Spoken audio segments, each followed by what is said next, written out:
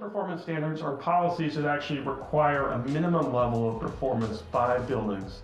And they apply to all buildings, even buildings that aren't holding building permits. So they complement building energy codes. They apply to the 98% of buildings that aren't being built each year, that may, if not for these laws, might do everything exactly this year as they had last year and 20 years ago.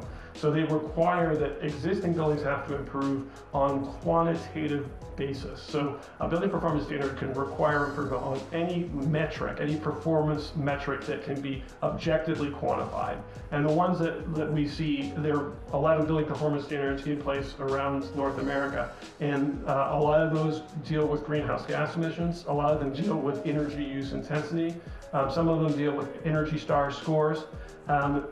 They requiring that the buildings have to achieve some minimum level of performance by a set date, and the performance requirements ratchet up over time. Hello, friends. Welcome to the Nexus Podcast. I'm your host, James Dice. Each week, I fire questions at the leaders of the smart buildings industry to try to figure out where we're headed and how we can get there faster without all the marketing fluff. I'm pushing my learning to the limit, and I'm so glad to have you here following along. Before we get started, here's a quick note from our sponsor.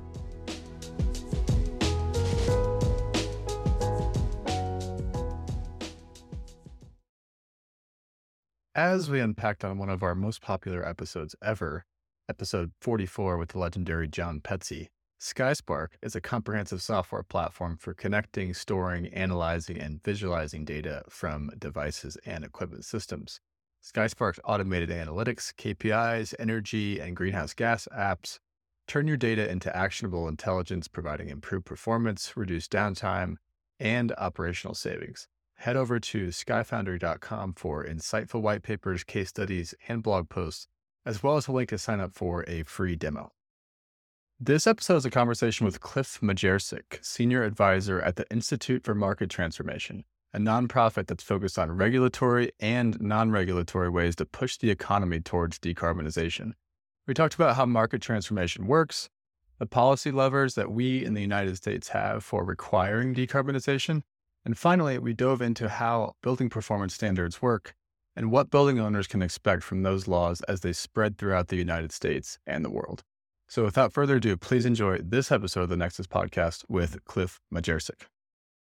Hello, Cliff. Welcome to the Nexus Podcast. It's great to have you here. Can you start by introducing yourself?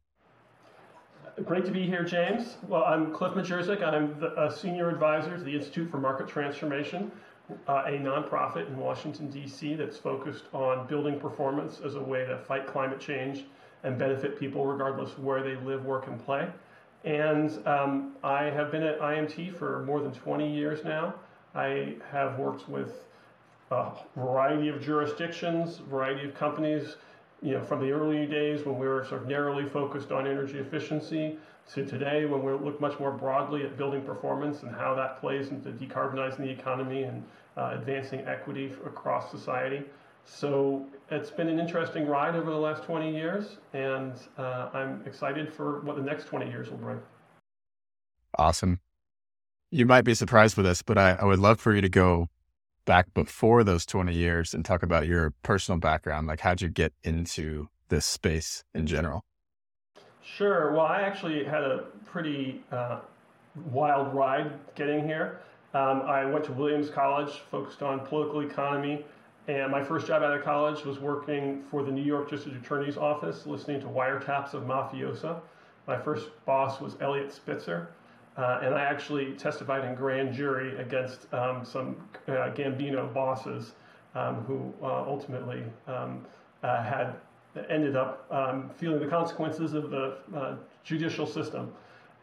So I've did that. I went on and ended up working on lobbying for improved Superfund toxic cleanup laws. I moved here to Washington, D.C. to do that, and went on to the Conservation International, where I focused on, well, actually before that I started an internet software company and sold out of it. It was venture backed. I went to Conservation International, where I focused on working with the e-commerce industry to try to reduce the impact on climate and biodiversity.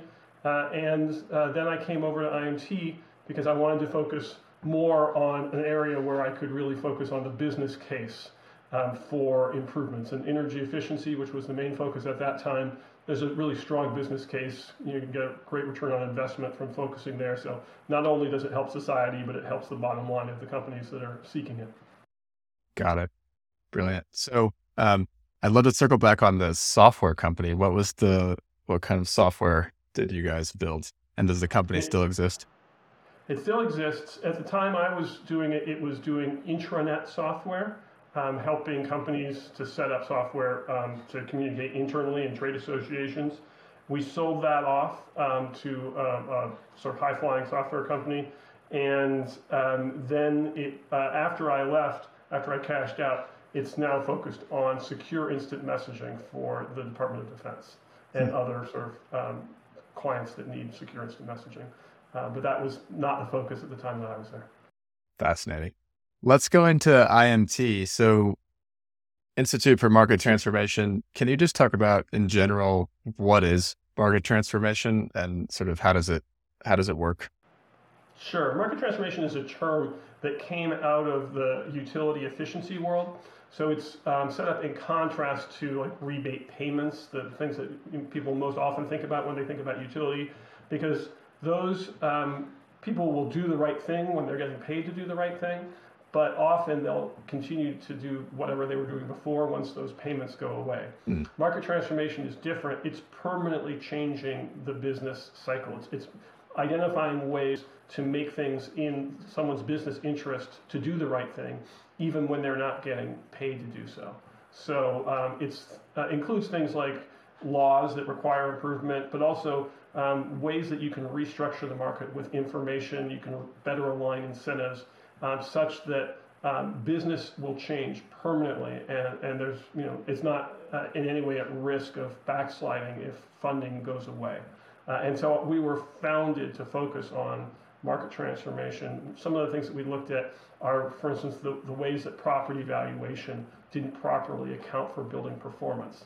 And by valuing a property better, by reflecting its true financials, the revenue stream that's going to result, the risk that's inherent in poor performing buildings, it just becomes a lot more profitable to invest in high performing buildings.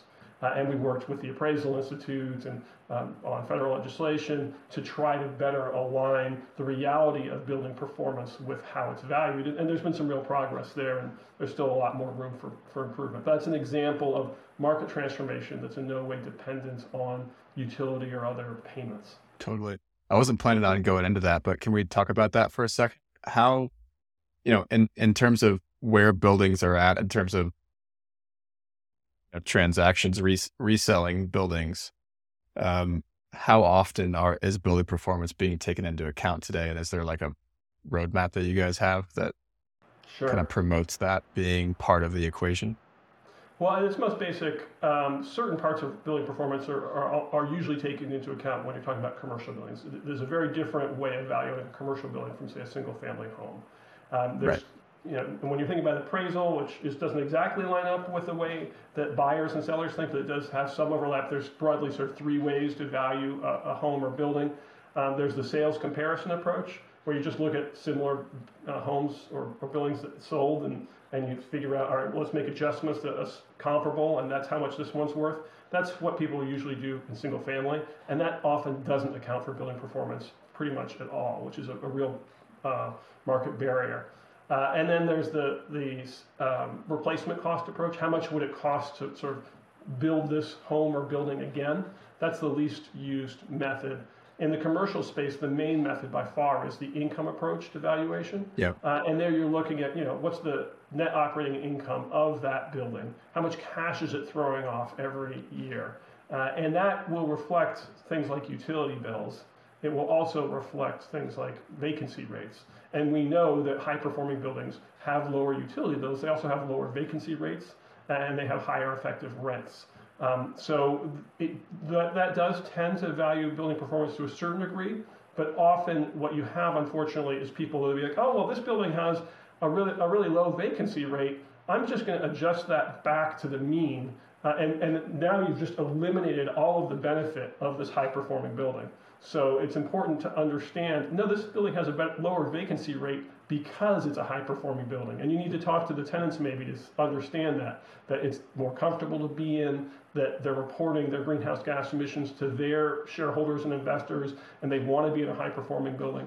But a lot of times buyers, investors, appraisers don't take that extra step, and they end up sort of writing off the value that's been created by this high performing building. So we've been trying to educate the market to recognize that high performing buildings are better buildings. And tenants and others say, I have a high performing company, I have high performing employees, why would I want to be in a high performing building? And they're willing to pay higher rents and higher purchase prices for those buildings. Absolutely. Yeah, thank you for that little deep dive into that sort of side topic. But I'm sure there are tons of different topics that you guys produce education around that are just like that. Can you talk about a lot of this is resonating because that's the way sort of we at Nexus Labs sort of think about our role. How do we educate and help these, long-term, consistent market transformations happen? You guys are obviously doing it on a different scale. The way that I think about the smart buildings ecosystem, which again sort of overlaps with building performance or energy efficiency or decarbonization a little bit, is that there are a bunch of different roles and we're all showing up to create that market, which must transform, right? So how do you think about all the different roles of all the different players inside of each sort of market ecosystem? So there's like obviously policymakers, utilities, building owners, technology providers, and startups. How do you think about all of those people coming together to sort of make transformation happen over the long term? Well, that's exactly right. That's what we need. All of those players have important roles. And what we need is for every step of every major decision, building performance needs to be factored in. And policy needs to align. There are all kinds of externalities where, the most obvious one is carbon pollution. Currently in the United States, there's no cost to the polluter of putting carbon pollution into the atmosphere, and that's an enormous burden that is created for the world, including the U.S. And so policy needs to align incentives, address externalities, and then every person in the process, from the initial person at a tenant, say, who's writing the specs for what space we're going to lease. They need to write in that they want a high-performing building. Then the realtor who's showing them space where they can lease needs to be able to communicate to them and educate them about, okay, here is a high-performance building, here's why it's high performance, here's how much lower the utilities will be, how much lower the greenhouse gas emissions if you're occupying this space. And then the lawyers who are going to be writing that lease need to understand that there's win-win opportunities, green leasing, where both the landlord and the tenant can come out ahead when they've aligned the incentives so that when the building is performing better, both of them prosper, and that needs to be written into the lease. Then the property manager needs to do a job of communicating that to the tenants, existing and new, and the building engineer needs to be operating the building for maximum efficiency, thinking about things like shifting load to off-peak times with lower carbon and lower prices. The utilities need to be pricing in so that they're rewarding building occupiers and owners that are using electricity when it's low carbon and when it's not stringing the grid and risking blackouts. There needs to be either the engineer on site or an external expert that's coming in and systematically looking at individual buildings and portfolios of buildings and finding where the best return on investment opportunities for making those improvements. And that works in tandem with the utilities rewarding building owners for shifting load to off-peak times. You have to have investors that are thinking about what is the long-term value and risk of this building, and recognizing that high-performing buildings are lower risk buildings and deserve lower cap rates, which means higher value. And building owners that are smart enough to seize all these opportunities to improve building performance, to attract and retain the most valuable tenants, to draw investment from investors that are farsighted and they have sustainability commitments of their own, their ESG funds, or just increasingly in the future, all investment is going to be thinking about the risks inherent with long-lived assets like buildings and making sure that those buildings are future-proof, that they are going to be able to prosper in a decarbonizing economy. All of that comes together, and you have a huge engine for economic growth and climate benefit. But if any piece in that long chain is broken, and right now most of the pieces are broken, a lot of pieces then the are broken. kind of breaks down, and people are dramatically underinvesting in high-performance buildings as a consequence of those barriers, of those breakdowns, lack of information flow, misalignment of incentives, externalities that have not been addressed. So there's a lot of things that need to be fixed, but the good news is that when we do fix them, it's going to unleash a wave of investment and really positive returns. And we need to see that. We need to see new millionaires and billionaires being created from fixing our buildings and decarbonizing our economy. Policymakers need to recognize that, and entrepreneurs and innovators need to be looking sort of 2 or 3 steps down the road and positioning themselves as the new policies and the new market realities fall into place, and you get rewarded for these high performance buildings and these new technologies that are going to get us there. Wow, that's such a great answer. We're gonna have to chop that up into its own little clip, like Cliff's mic drop moment about all the different problems that need to be solved. I love that.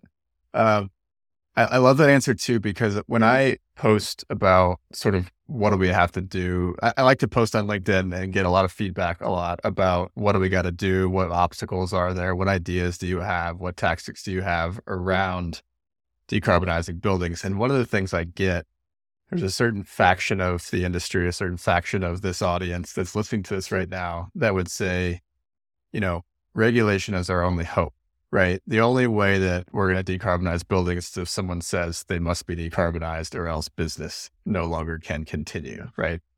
And I struggle with that a little bit because it doesn't take into account all the other, you listed out just like 20 different things right there, but it doesn't take into account all the other things that are not regulatory, right? You still need the supply chain. You still need the workforce to implement it. You still need, like you said, someone that's deep inside the specification process to make sure that this line item in the spec gets in there, right? So can you talk about it's regulation and I feel like is what I'm hearing you say. That's exactly right. It's regulation and. We know that there has been improvement. Buildings are getting better. Information is flowing better. Incentives are getting a little bit more aligned. But when you look at the bottom line, when you look at greenhouse gas emissions across the economy or across our built environment, they're moving in the right direction, but not nearly fast enough. We need to do something very different. Expecting that we can just do as we have done in the past and get where we need to go is just unrealistic. We need a level of improvement across our entire economy that has rarely been seen in the built environment in any jurisdiction at any time. And yet we're going to need to consistently get that level of improvement every year. And so we have to pull pretty much every lever that's in front of us. And regulation is clearly one of them, but it's not enough. You can write the best law in the world, and the market needs to act on it. You need to have innovators that see the opportunities that regulation creates, opportunities for them to provide new services and products and to prosper. You need to have investors, brokers, appraisers. Everybody else in the value chain needs to absorb this new reality that's created by the regulations and by just the evolving market, and look ahead and connect the dots and see, all right, this asset, which we used to think was sort of top of the line, it's impaired. It's not performing as well, and either it's going to have major improvements, or it's going to have to be completely repositioned, or it's just a much less valuable asset than we used to think it was. And this other asset, which maybe was neglected, it's a diamond in the rough, and it's much more valuable than we thought it was. And once that thinking pervades, then that's going to drive billions of dollars of investment. The New York City Building Performance Standard Law, Local Law 97, that's been projected to drive $20 billion of investment in buildings over a 10-year period. And that's just one city across the country. And there are going to be many, many people that will make a lot of money from owning better buildings and from providing the services and products to make buildings better. So regulation is a part of the picture, but it's just one piece of a big puzzle. Totally. So now that we've sort of like set the context, I do kind of want to talk about regulation. And I think when you and I met at the Verge conference in San Jose in the fall, we had the idea. We were sitting it was kind of a serendipitous moment. It was like, I think we had met before, like a long time ago, and then we're sitting in this couch, and I think both of us were just like taking a break, and it was like, oh, I was like, you're Cliff, or whatever happened. I don't know exactly how it happened, but it was very serendipitous to have then the conversation we had around building performance standards, and it'd be fun to talk about kind of where things are going. So before we get into building performance standards, I'd love to talk about kind of all the policy, you call them levers, all the different policy levers that we have to sort of push the market towards decarbonization.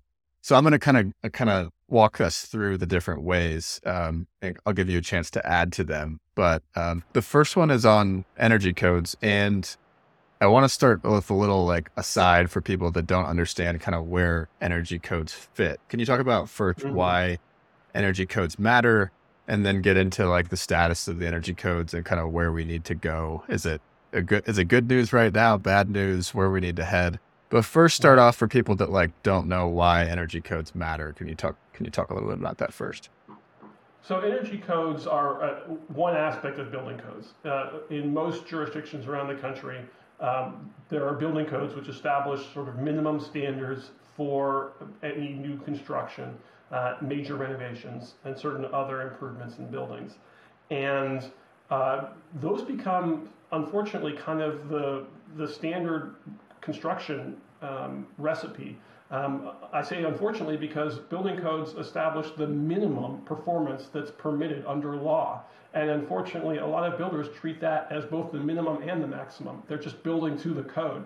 And energy codes are codes that were originally established more than 30 years ago to protect the occupants of buildings, mostly from high utility bills. If you have a really badly built building, you're going to have to pay a whole lot of money in electricity and often gas, and that doesn't serve anybody. And people that are buying a home or even buying a commercial building, they shouldn't have to be engineers and experts on building performance.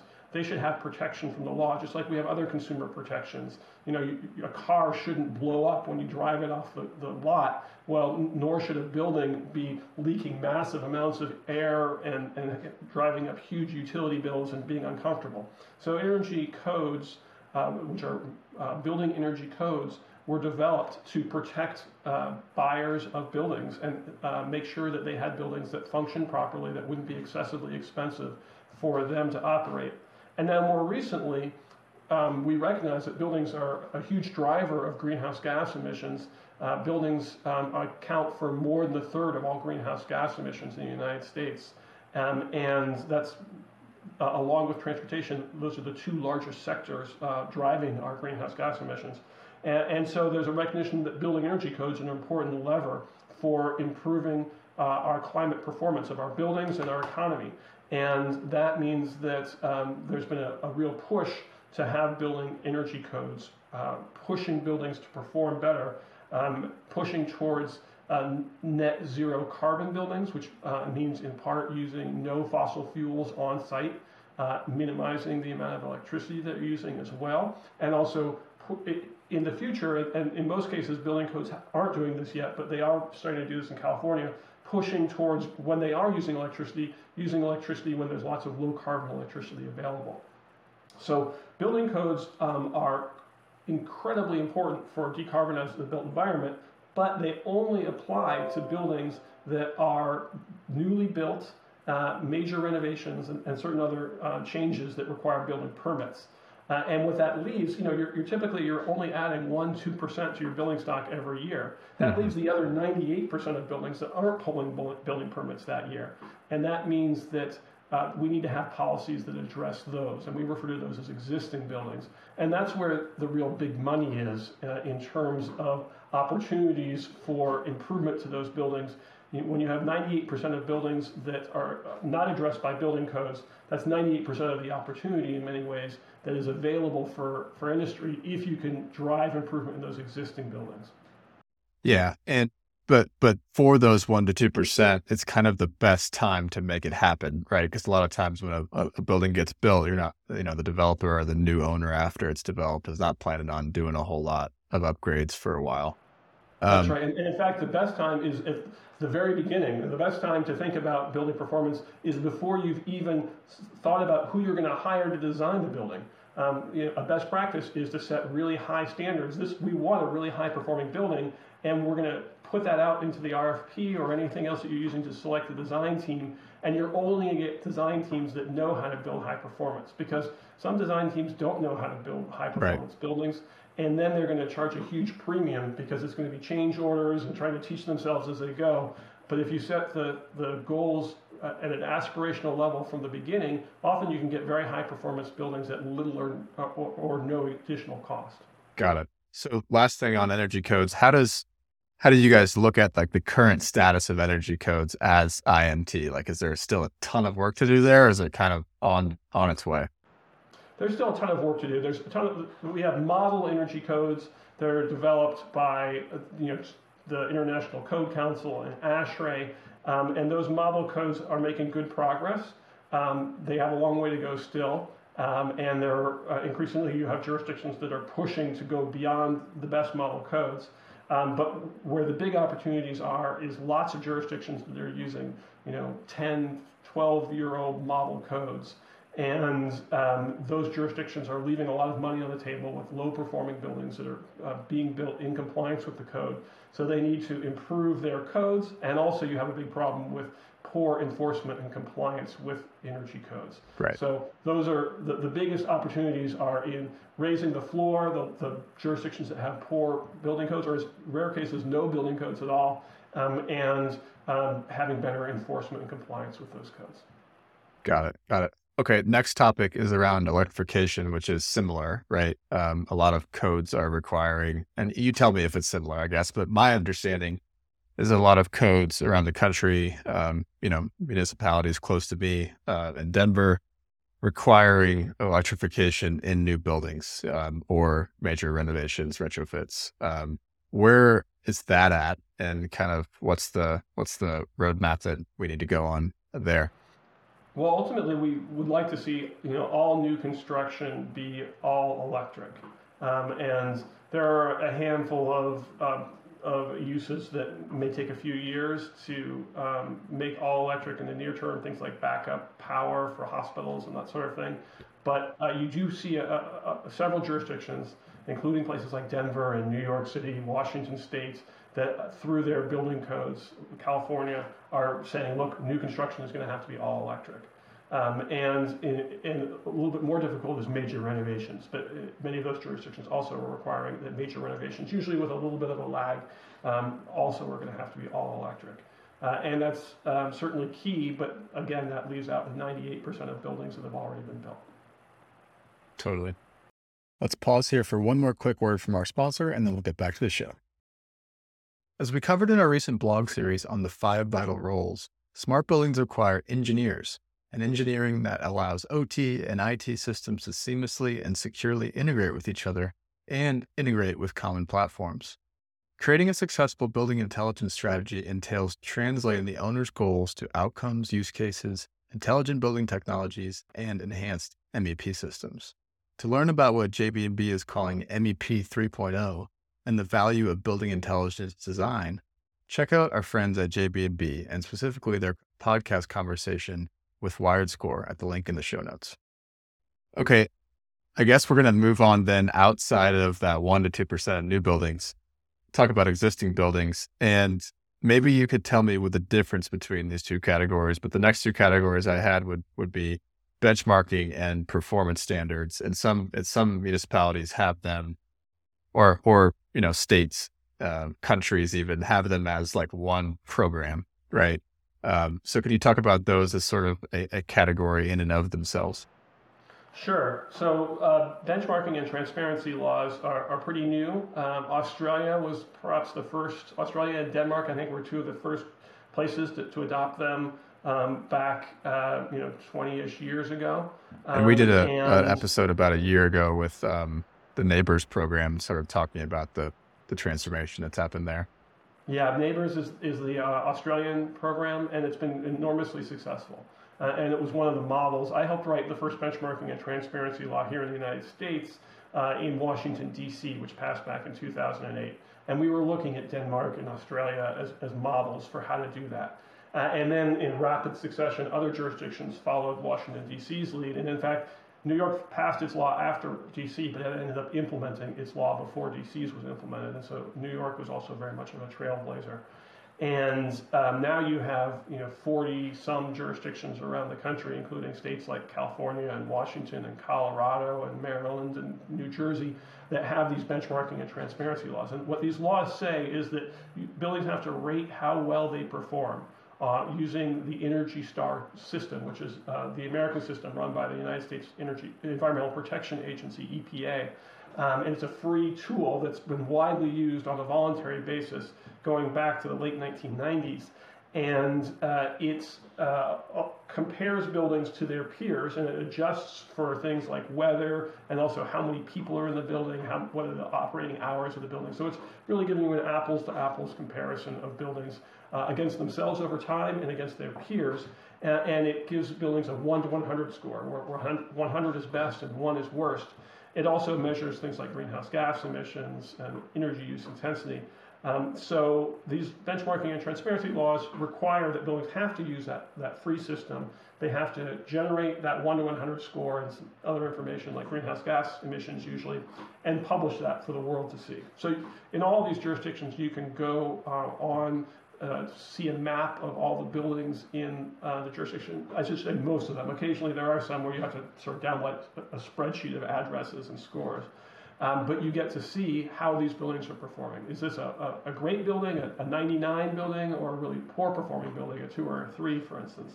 And that is informing the market, so that if you're going to lease in a building, if you're going to invest in a building, you have a virtuous cycle of competition where you want higher performing buildings, you're willing to pay more for a higher performing building, and that gives the building owner an incentive to invest to make that building better so they can attract and retain tenants so that they can get that investment.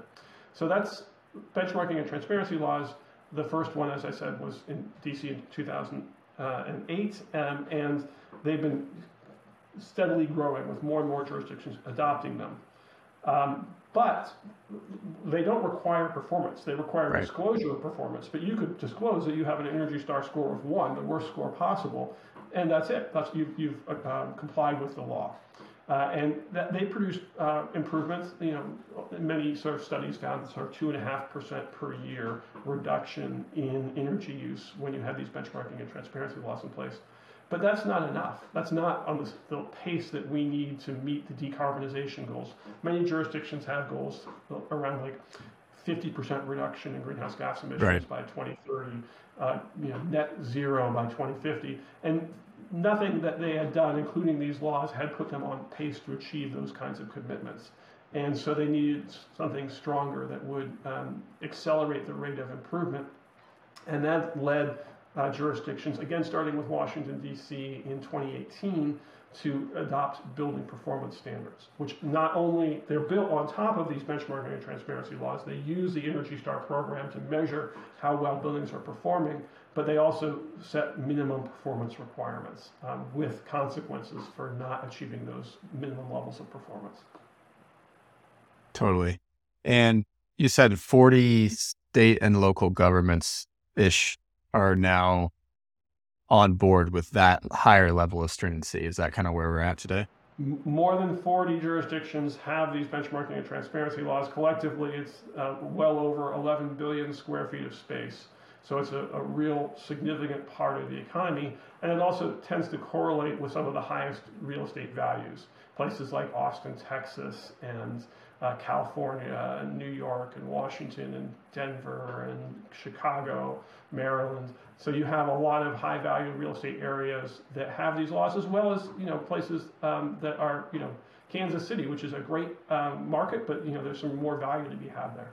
Yeah, we hosted a Nexus happy hour in St. Louis last week, and we had the city's benchmarking performance administrator, Malachi. He was at the happy hour. So shout out to the St. Louis folks. Cool. So those are the four: energy codes, electrification, benchmarking, performance standards that I kind of have always thought are, the key to this, right? What other ones, what other categories are important in terms of policy levers that we should touch on before we kind of zoom into performance standard?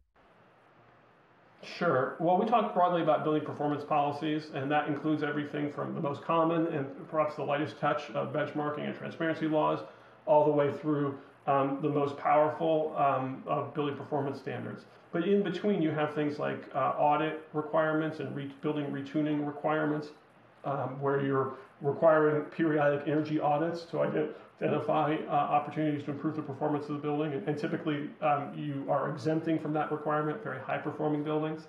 And similarly, retuning laws, where you're looking at, the highest performing buildings are exempt, but other buildings have to bring in engineers periodically, like a 5-year basis, to look at opportunities to improve the performance of the building. And that's not about capital improvements, that's about making sure that the systems are operating as designed. And unfortunately, very often, buildings are not operating as designed, and so you can get a really good return on investment from retuning. And so those are a couple of policies. There's also building labeling. New York City and Chicago have these laws, and that actually involves requiring buildings to display in their lobby a letter grade, or in the case of Chicago, a number of stars, with 4 stars being the best, which actually lines up with the Chicago flag. And that's a more powerful message to the market, so that anybody walking through that lobby, including tenants, is immediately sort of alerted to the performance of the building, similar to letter grades for restaurants, sanitation, that places like New York City have had in place for a long time, and do drive behavior. I mean, you see, if I see a restaurant that has a C grade, I'm usually going to keep on walking. I'm going to look for a restaurant with an A grade. And similarly, the hope is that, and I think we're seeing some early indications that tenants and others will similarly want high-performing buildings. When they see it right there in the lobby, they'll ask questions of the owner, and that will prompt the owner to make improvements. Totally.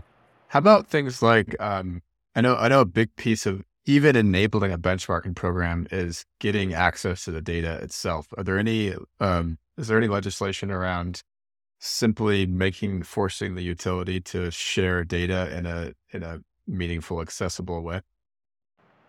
Yes, there is. It's certainly a best practice, and we have other jurisdictions that have done that, either through legislation or through action by the regulator of the utility, which is usually called the Public Utility Commission or Public Service Commission, requiring the utilities to do that, and rewarding them for doing that. And then you have a number of utilities that have done this voluntarily. Sometimes they did it because they were required to do it in one jurisdiction, and they said, you know what, we're just going to do this across our entire territory, which may span several states. And so there is a map that the US EPA maintains, where you can see all of the utilities that will provide whole building data access to building owners. And this is much more of an issue in tenanted buildings, where the tenants are receiving utility bills directly from the utility, and the building owner doesn't see those bills at all. Because in order to Energy Star benchmark a building, you need to know how much building is being used across the entire building, including the tenant spaces.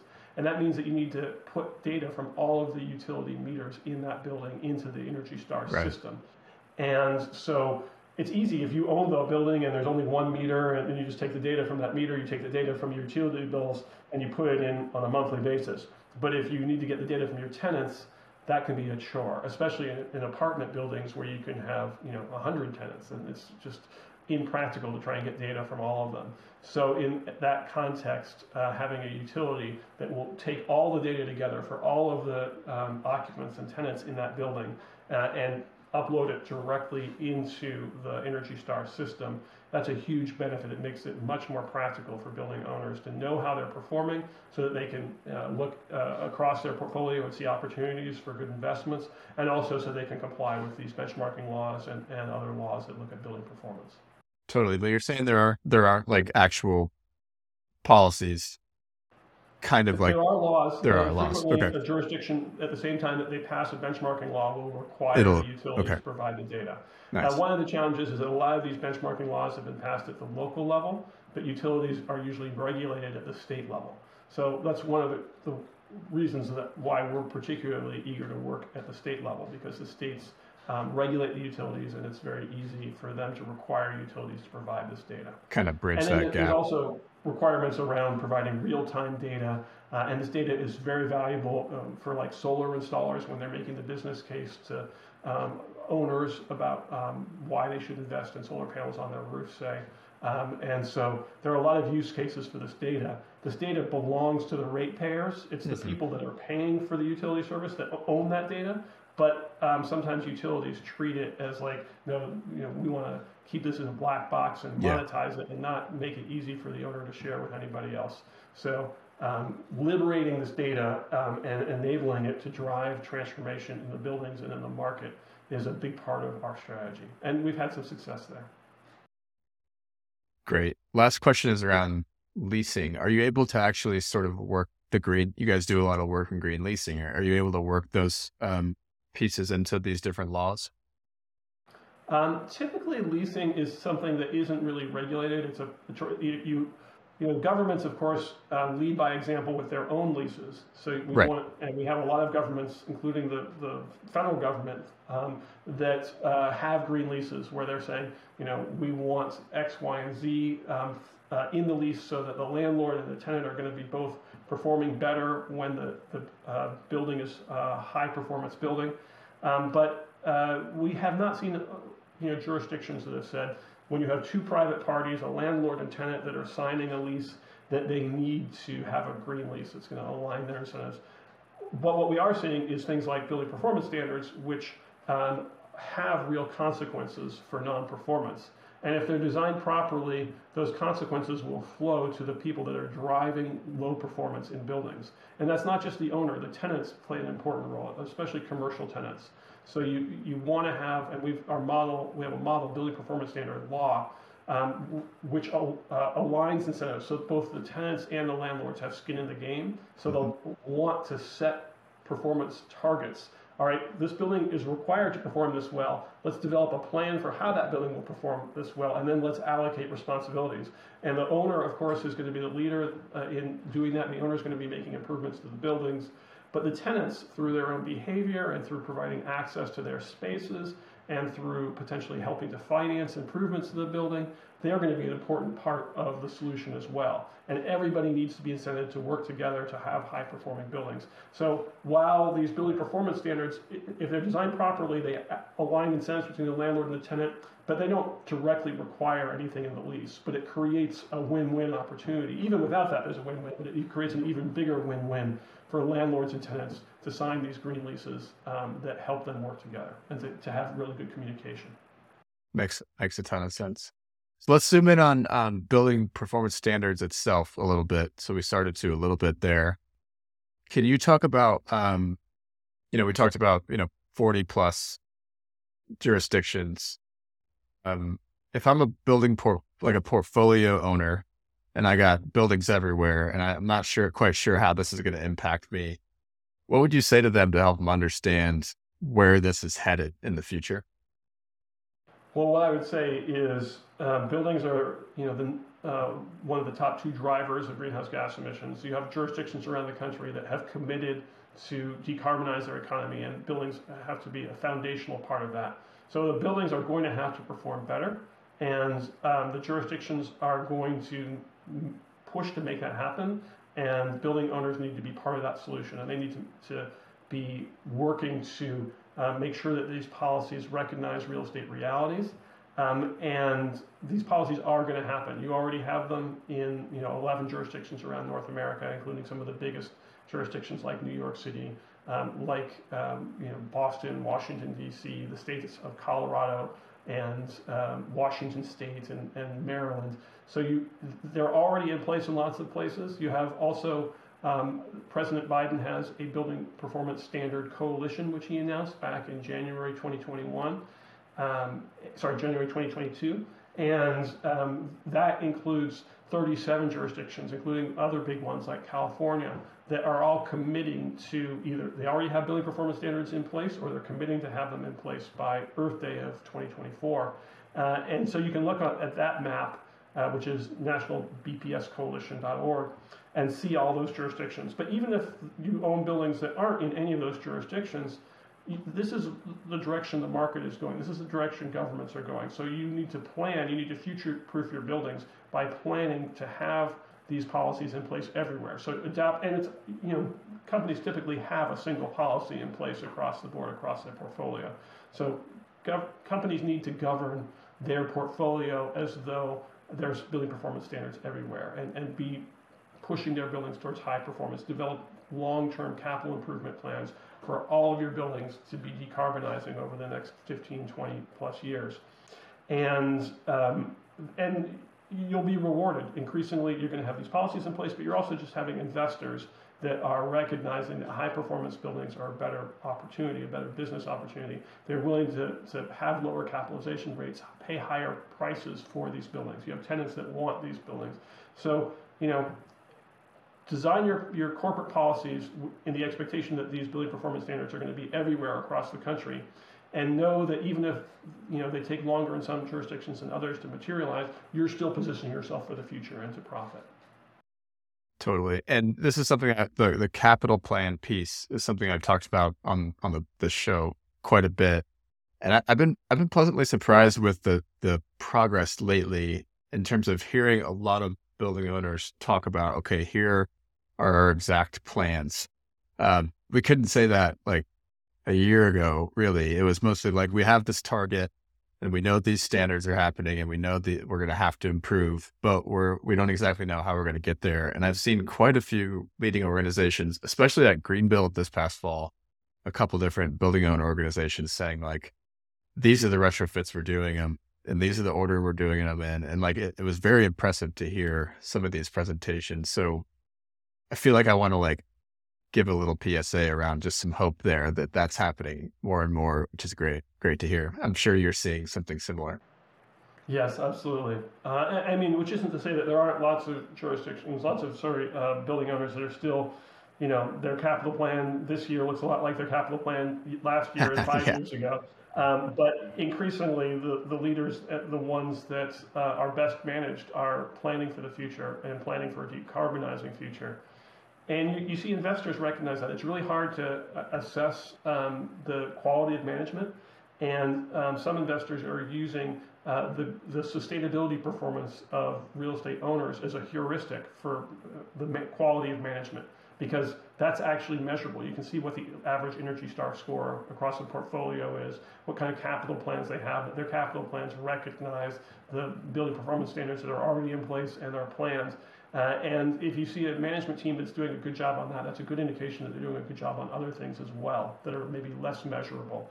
And so we see the top management teams are increasingly building this into their capital plans and really leaning forward.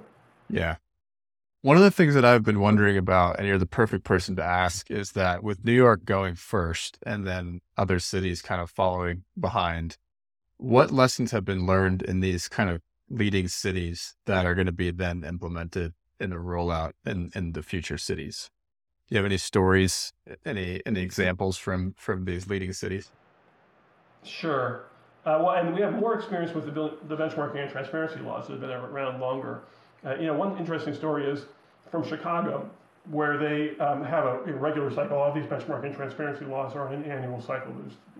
Buildings have to benchmark annually and submit it annually. And then those buildings that didn't submit get reminders and potentially have to pay penalties if they don't. And that drives investment in building performance. And what we heard in Chicago was the building owner, the contractors, the engineering firms, the firms that are doing energy audits, the firms that are manufacturing better lighting and other products to make buildings better, they were timing their marketing, they're timing their whole sales push around these cycles of benchmarking and transparency laws, because they know that every time that building owners get a reminder of their upcoming benchmarking requirement, every time those building owners get a reminder that they haven't complied with those that haven't, that drives a big spike in sales calls and in building owners calling up and looking for solutions. And so, it's a tangible example of the market moving power of even a benchmarking and transparency law, which is, of course, a pretty light touch as compared to a building performance standard. So we do see, real examples of market change on the ground in jurisdictions that have these policies. We also see some lessons learned, some policies that have, opportunities for improvement. And that's one of the reasons a number of jurisdictions that we're working on building performance standards came to us and they said, we want help, can you write a sort of a model law for building performance standards? And we took all of the best elements of all the building performance standards that had already been adopted and some of the lessons learned, opportunities for improvement, and we put that into this model law, which is available for free download from our website. It's imt.org/BPS. And then we engaged with a number of stakeholders, with equity stakeholders, folks, community-based organizations, equity experts, with jurisdictions themselves that were implementing existing laws as well as developing new ones, and importantly with building owners and service providers to say, all right, how can we take into account real estate realities and create a law that doesn't just sound good, but will really make a difference on the ground and minimize unintended consequences. And for instance, we got 25 pages of comments on our model law, on our draft model law, on the Real Estate Roundtable, which is some of the biggest, that's just one of many, many groups that gave us feedback. But the biggest building owners recognize that this policy is going to be driving change across the many jurisdictions where they own buildings. And so, we had a really positive engagement, and it improved the draft, and it's a living document. It's constantly evolving to represent best practice. But recognizing that, commercial tenants are an important part of the problem, and they need to be an important part of the solution. Recognizing that affordable housing lacks capital, and you can't require affordable housing to make improvements without providing the resources to improve. Mm-hmm. But at the same time, you don't want to exempt affordable housing because that's leaving the residents behind, leaving them out of the benefits of higher performing buildings. So there's a whole series of lessons learned from these laws around the country, recognizing that you want to reward density, reward buildings that are operating long hours and getting a lot of production out of a limited footprint of building space. So a lot of these lessons learned are reflected in both our model law, and we've also recently published an implementation guide for how you implement building performance standards. And we're actually going to be doing a series of webinars starting on January 26th that go through best practices for implementing building performance standards, targeted mostly at governments that are in the position of implementing, but also very valuable for service providers and building owners that are operating in markets with building performance standards. Brilliant. Yeah, such an important role you guys are playing. How can anyone listening to this sort of get involved? Can they join the coalition, or how does it work if people want to make sure that their voice is heard, or they want to play some role in pushing legislation forward? How does that work? Sure. Well, there's, if you're a government, we'd love for you to join the coalition. The main thing is that you're committing to put in place equitable building performance standards, working with your frontline communities, and you're going to have building performance standards or similar policies in place by Earth Day 2024. And again, that's nationalbpscoalition.org. There's a place to send an email saying, yes, we want to join the coalition.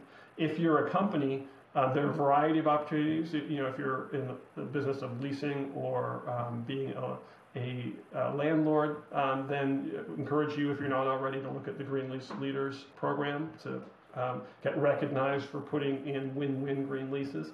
Also, we have governments that are directly supporting our work, trying to push legislation and other just sort of best practices around decarbonizing buildings and equitable decarbonization. And we have something we call the corporate Engagement Opportunity Program, CEO program. And that is a program for companies that want to keep current on these decarbonization policies, on these opportunities, and that want to support our work financially. And then there are a number of companies that we work with on an informal basis.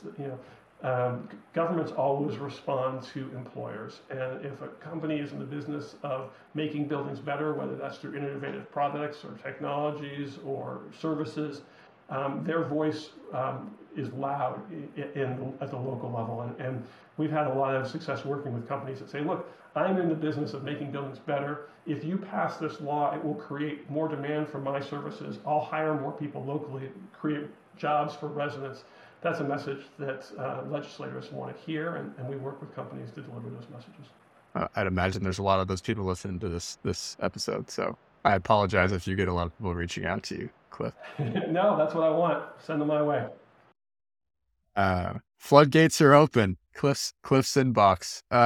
Well, thanks, Cliff, and thanks just in general to you and all your colleagues for this such an important work that's sort of upstream of a lot of our listeners' work is downstream of what you guys are doing to sort of make the actual progress happen before they get involved. So thank you. It's awesome.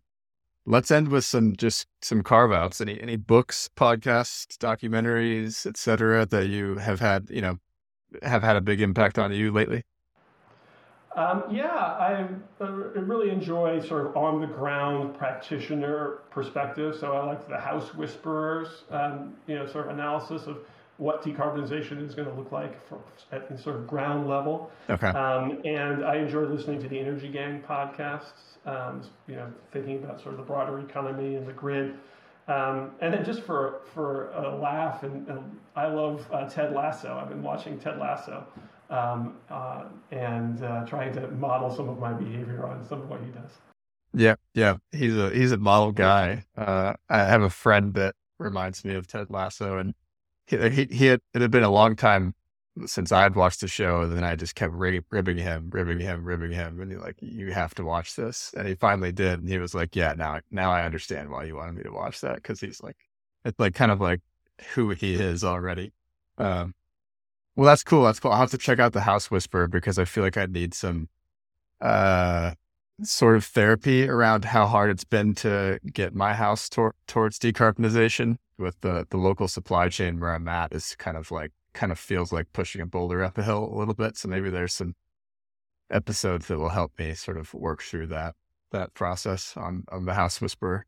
Yeah, I think we're going to see rapid change in that space. The Inflation Reduction Act, which passed last year, is going to create a ton of new business opportunities for heat pump installation and things like that. So unfortunately, though, there's going to be huge demand, and it may take a while for the workforce and the contractor community to catch up to that. Yeah. And for those of you that are wondering, that are listening to this and heard me talk about my water heater like a year ago, it's still in the same place. Because of exactly what Cliff just said, I feel like I'm waiting for my local supply chain to sort of catch up with. I just hope that my water heater doesn't die. It's 18, 19 years old now. And I'm like, I really want a heat pump, but I need somebody to help me with it. So that's kind of where I'm at. I'm in a holding pattern, essentially. There was a really cool technology that actually was the winning technology at the Verge conference where we saw each other, called Harvest Thermal, which is pairing heat pumps and water heaters. Oh, cool. So that you can store hot water and potentially in the future cold water at off-peak times with low-carbon electricity, and use that to heat your house at peak times. Makes sense. And also, of course, it's heating your house directly through the air at other times. So it's a great concept, and we need that kind of innovation, recognizing that the ways we used to do things doesn't work, but there's ways to win-win in terms of both for the climate and for lowering utility bills and for more comfortable spaces with innovative technologies. Awesome. Well, again, thank you, Cliff, and thanks for coming on the show. Thank you, James. Great talking. All right, friends, thanks for listening to this episode of the Nexus Podcast. For more episodes like this and to get the weekly Nexus newsletter, which, by the way, readers have said is the best way to stay up to date on the future of the smart buildings industry, please subscribe at nexuslabs.online. You can find the show notes for this conversation there as well. Have a great day.